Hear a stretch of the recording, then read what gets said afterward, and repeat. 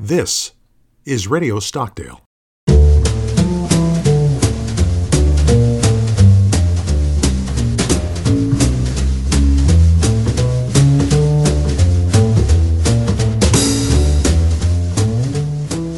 Every now and then, we get a chance to expand our aperture here at the Stockdale Center. With the summer release of Top Gun Maverick, we have just that chance. Our guest host on this episode is Mark Levesque, the McDonald Distinguished Scholar of Ethics, War, and Public Life at Providence, a journal of Christianity and American foreign policy, where he speaks with Captain Ryan Bernacki, United States Navy retired, about Top Gun Maverick. Both Mark and Ryan separately have been guests on this podcast. This time, Mark is hosting Ryan on a wide-ranging conversation that celebrates the sequel to Top Gun the movie, reminisces about Captain Bernacki's own military career, connects the film with ethics instruction at the Naval Academy, examines character formation through the eyes of Maverick, and examines some of the film's more complex handling of difficult ethical issues, including the tension military leaders face between successfully completing critical missions and keeping their personnel safe. You can find a link to that longer conversation on our website, and I commend it to you. For an abstract, we present this podcast, Top Gun: The Ethics of Captain Pete Maverick Mitchell. Hello, everybody. I am Mark Levesque. I am the McDonald Scholar for Ethics, War, and Public Life at Providence Magazine, a journal of Christianity, American foreign policy, and I've recently onboarded as a non-resident research fellow at the Naval War College, and I am thrilled to be joined today by Ryan Bernacki, formerly of the United States Navy. He has done all sorts of things in the Navy. Most recently, I met him when he was the Director of Leadership and Character Development at the U.S. Naval Academy. We were colleagues, but he has directed the Blue Angels. He has been an instructor at Top Gun, which is particularly pertinent for today's discussion. He has flown all sorts of aircraft from the F-18 to other platforms. And Ryan, I'm going to let you introduce yourself beyond that, but thank you very much for joining me today. And it's great to talk with you about a great film. Yeah, thanks so much for having me, Mark. It's been great catching up with you again. And I just saw the movie, saw it twice this week. And so, there's a lot of Top Gun anthem playing around our household with my kids. And it's just a fun time. It's really exciting and brings me back to when the first movie came out and all that. So yeah, it's really great to see you and thanks for having me. Oh, it's excellent. It's been an event for us as well. And you got to see it. You were smarter than I was about it. You saw it on IMAX. Well, yeah, it was actually my family's idea, and a family friend had set this up, so it was a Father's Day gift. So I was probably the last former Top Gun instructor to see the movie, because it was a couple weeks to Father's Day, but we had that plan, and it was definitely worth the wait. And then my daughter is 12, I was 13 when the first one came out. The next day she said, "Hey Dad, can we go see the movie again?" And I said, "You bet." And so we went to the theater here in Annapolis, and the two of us, it was great. And it was so fun sitting with her, and there'd be a scene or something would happen. I could lean over and say, "Juliana, that's a real thing," or like, and a good example is at the end where they're going into the target and their feet wet and the little battle formation thing. And Maverick is given the decision, go, no go decision, right? And he kind of pauses and everyone's breathing in their masks and he says, "Daggers attack." And that's a real call we'll make at the commit point. And so and it's just like that. You just say the element call sign and attack, right? And it's kind of cool. And so I leaned over and I went, "Hey, that's a real call." And my daughter goes, "Oh," it was cool. Now, did you put on your aviator glasses to go see the movie? I did not. We didn't really dress up. And so, yeah, I've seen lots of that. But no, we went a little bit more incognito. It was actually really neat. We went with a really great family friend of ours who had been a Blue Angel years before I was, and has become a really great mentor and great friends to us, this whole family. His wife Amy had set this up, and then two Vietnam POWs also came with us. So that was really, really neat. It was pretty amazing we've gotten to know them a little bit. And so POWs who had been shot down? Yeah. Everett Alvarez, who was shot down in an A4, and Bob Shoemaker was shot down in an F8. And they were the first and second Navy POWs. And Ev spent the first 6 months there completely by himself, the only American. And, 8.5 years total, and, years in solitary. And so these are really incredible people. And so to watch it with them and enjoy it with them, see talk about it afterwards, and just, it brought all of us back. And at one point I was talking with Bob Shoemaker, who had retired as an admiral, and we were just chatting, and I was kind of pulling some cool stories out of him, and, spinning an F-8 through a thunderstorm and stuff like that. And, we were just talking, and he just kind of paused at one point, and he said, "We got to do some pretty fun things in those Navy planes, didn't we, Ryan?" And I went, "Yes, sir." And it was just really powerful coming from him. So it was neat. Somebody asked me, was there anything you didn't like about the movie? And we could certainly pick apart some, sure, Hollywoodisms and whatever, but I didn't mind any of that. I love the movie, and there's so many strengths of it. But the one thing I wish it had done was which the first one had more in, was to, at least for a small vignette, show the work that goes on at Top Gun.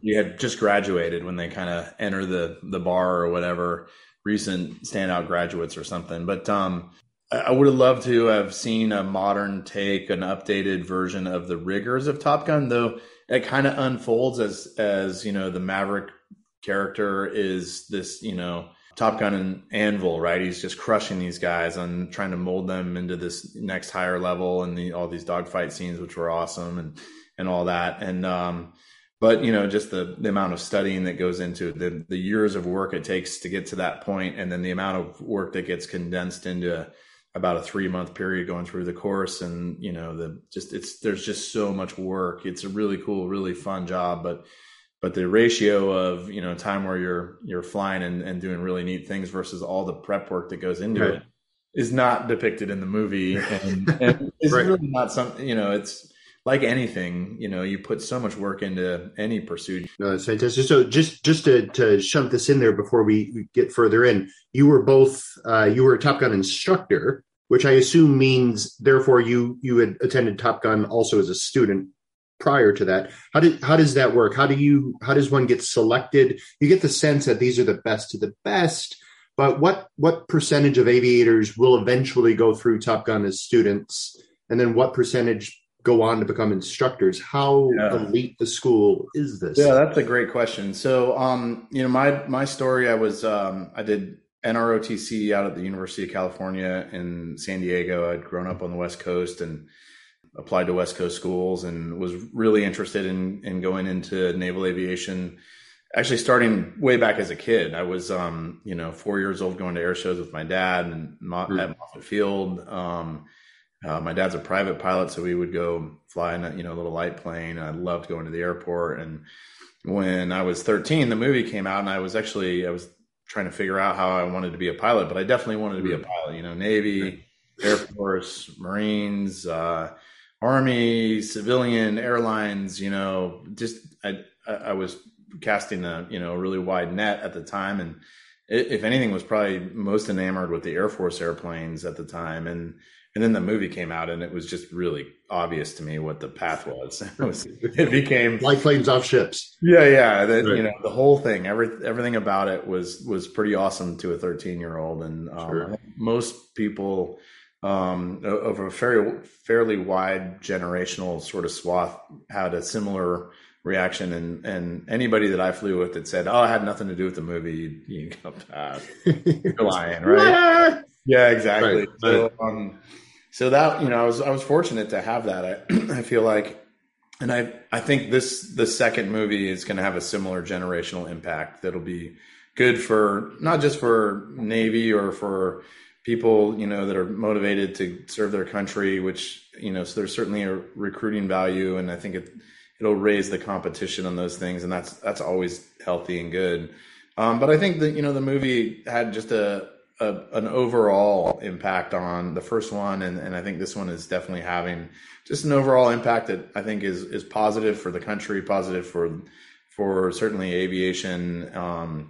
We could dive into all kinds of other messages that are, I think, positive that come in there in terms of, I love the Phoenix character as an example. That was just a great example of of a warrior, a leader, somebody who's super squared away, confident, calm, cool, collected, who, oh, by the way, happens to be a woman, but it's not even a thing.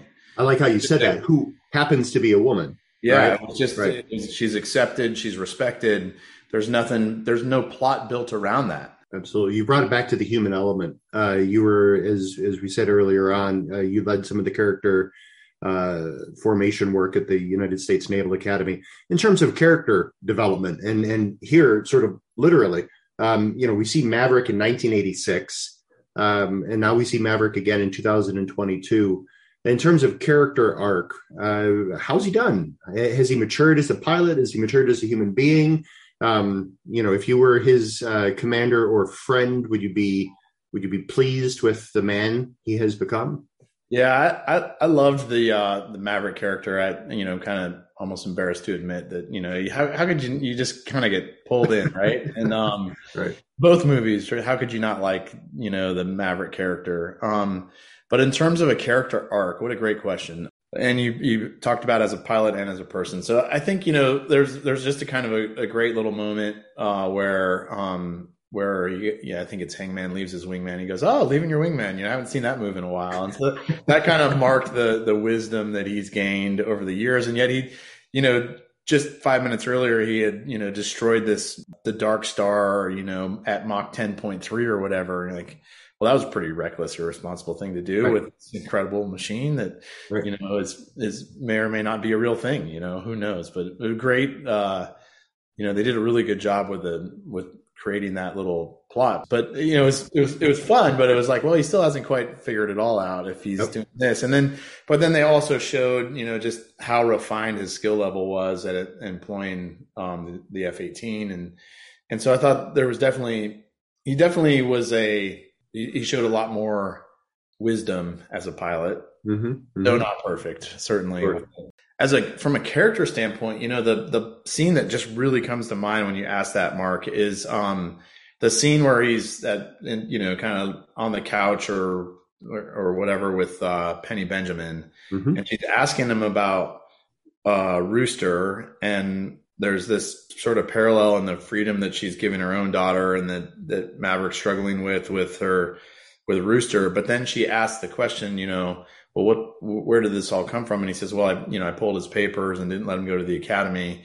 And she asks why, and he reveals that it's because his mom had asked, right? The Meg Ryan character, Carol Bradshaw, so now it's kind of unfolding. But what was really, I thought, a powerful character moment in that scene, it hit me when I saw it both times. It kind of had an emotional reaction to it, was that when she asked, well, why'd you do that? And he said, well, she asked. And then the immediate was like, well, you could let yourself off the hook if he knew. And his answer is, no, I didn't tell him because he's going to resent me no matter what, but I don't want him resenting his mom also. So I'm going to take that. And so it really kind of brought into focus this lose-lose situation for him, the really tough, set of circumstances for Rooster.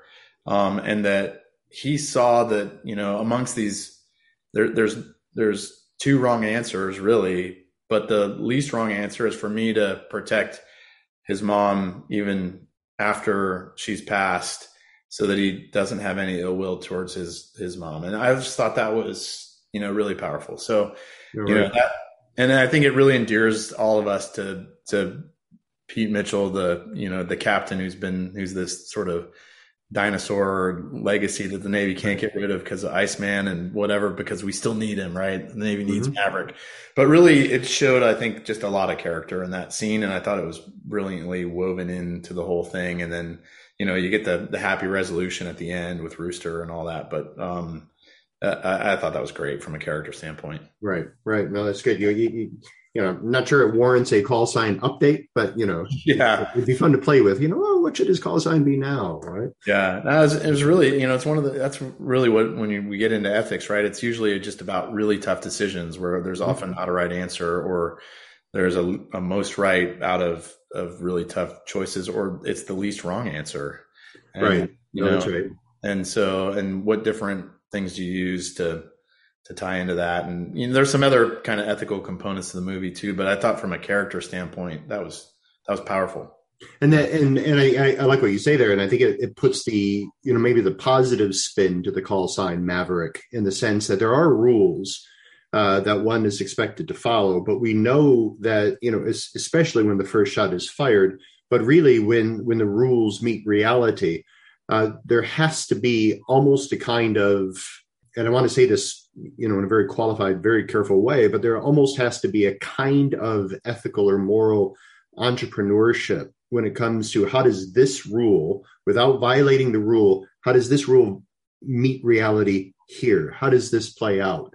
And because presumably you don't want everybody to be an absolute maverick when it comes to following orders, but neither, I imagine, do we want automatons who simply follow orders. And there has to be some sort of kind of a golden mean in between these two approaches to what it means to be a moral person or a rule follower. Right? Yeah, I agree. And then this ties back to your, we kind of we didn't get into it too much, but this whole, drone versus, the pilot in the box thing.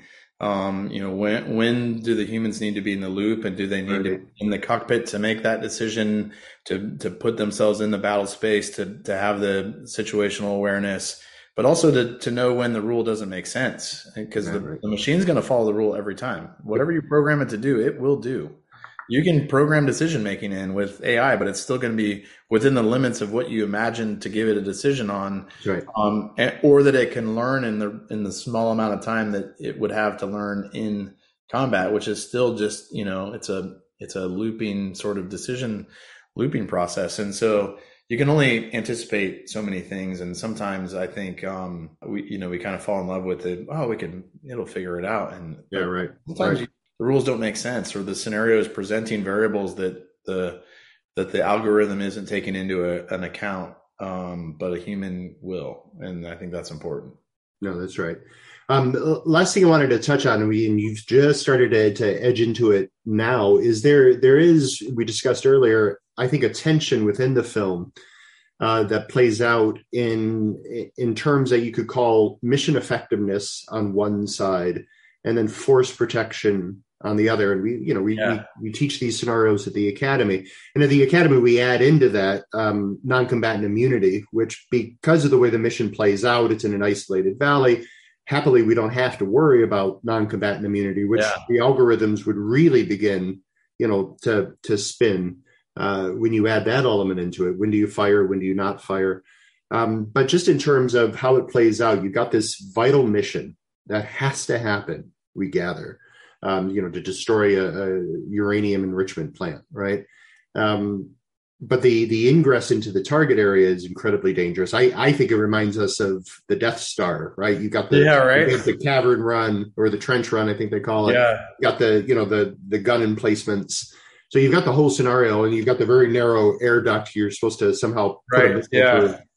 So these guys have to use the force, right, in order to hit their target. But you've got this tension where you've got the Cyclone character who, and you'll say this more precisely, he's the commander at maybe the strategic level. He gives the orders down to Maverick, who has to do it at the operational level.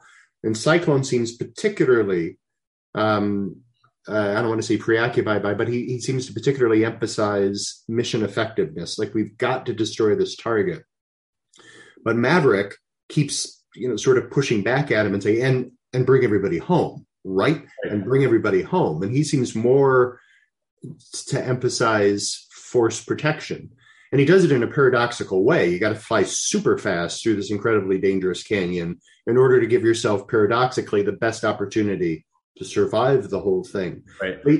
Can you walk us through that, this tension between mission effectiveness and force protection, how that plays out in the movie, how it plays out in real life? Yeah, that's great. And I think you teed up that paradox really well. And I think they did a really nice job of building this in, and and then they really dial up the force protection piece by putting Rooster in the mix, right?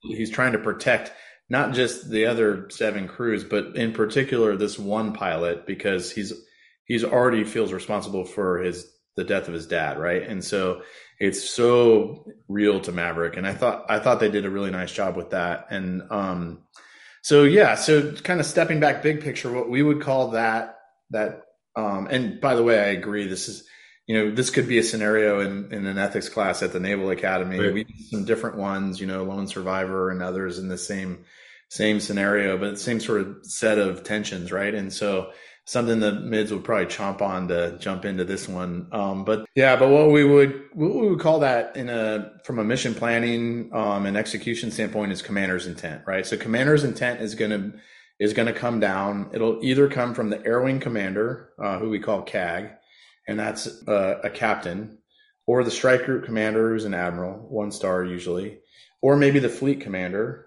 who's a 3-star. Potentially could go all the way back to SecDef or the president if it's, the stakes are warranted.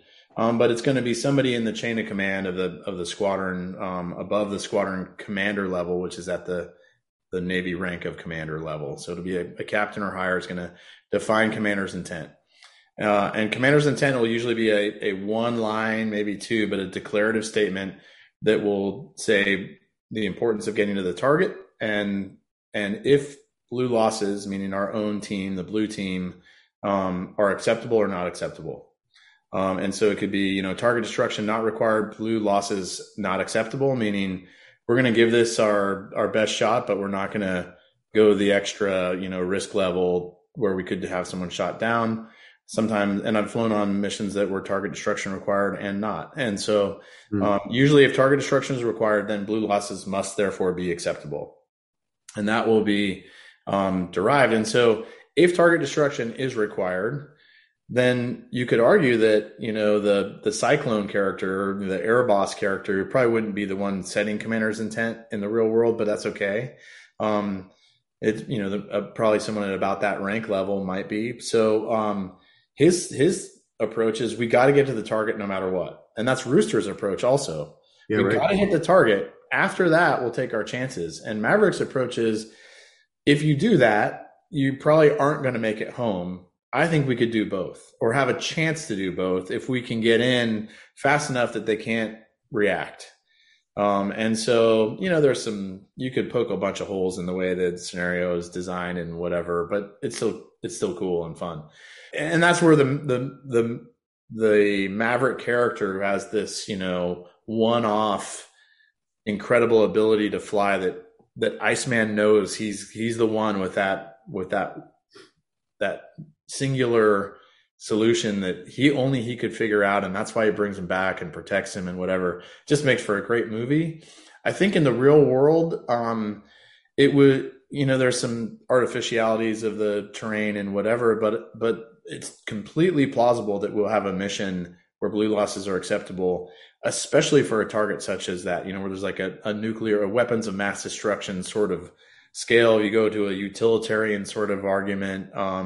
It becomes a really clear decision, and using that as one tool, for example, where, hey, we might lose a few pilots, but we've got to prevent this nuclear weapon from going out or something. I think that's very, very plausible. And we planned missions with, across the whole spectrum in different scenarios. So, I think it's a good tension, and the answer isn't always clear. It's going to depend on the value of the target, and you're certainly going to do everything you can to get people in and out. And I do think that was, as he slowly wins over, I think it was, Warlock is the Nautic commander, which is the Naval Air War Development Center. That's the admiral that runs the Top Gun school and the other school commanding officers for the different platforms and a bunch of other different functions at Nautic. But so he's rooting for him because he gets the sort of the tactical brilliance right. of this thing. That if we could actually pull this off, we'd have the best possible chance on both ends.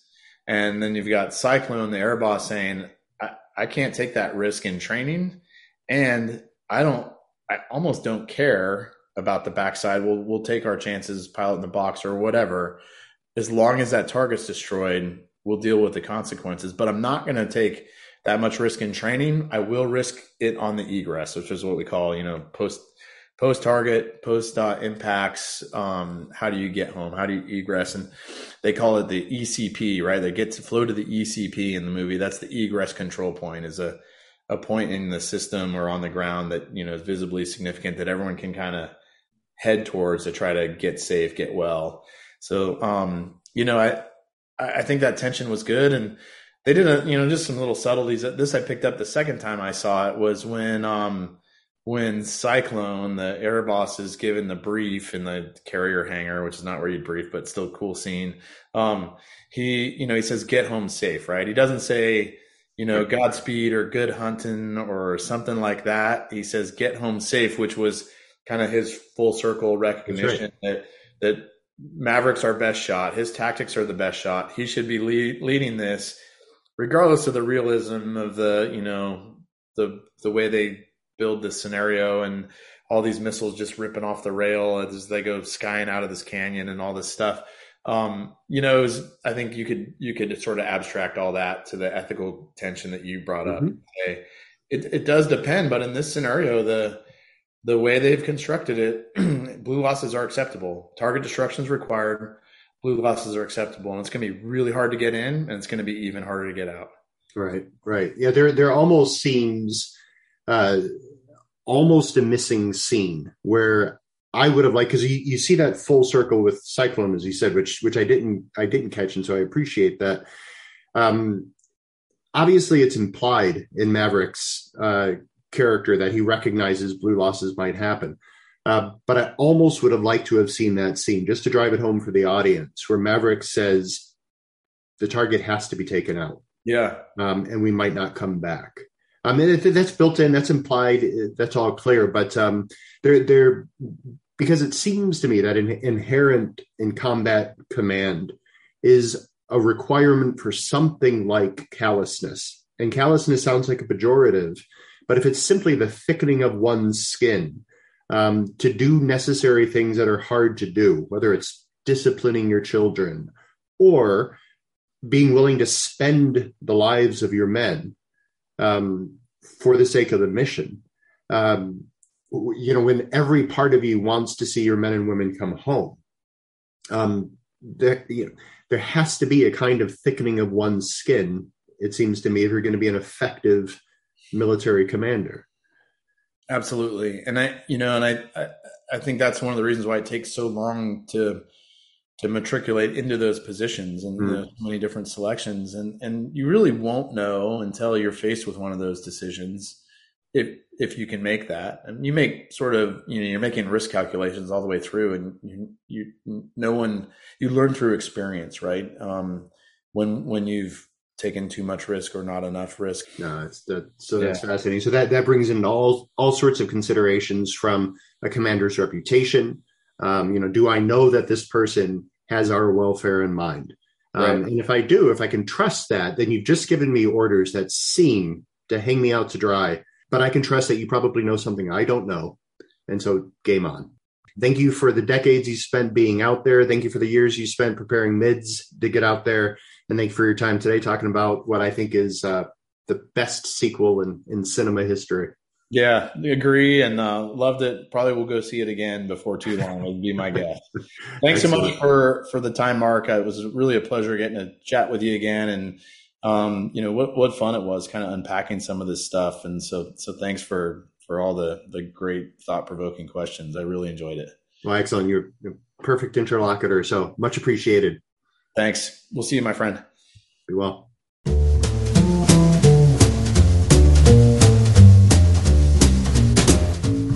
You've been listening to Radio Stockdale, a series of podcasts produced by the Stockdale Center for Ethical Leadership at the United States Naval Academy. You can hear more podcasts at stockdalecenter.com/podcasts.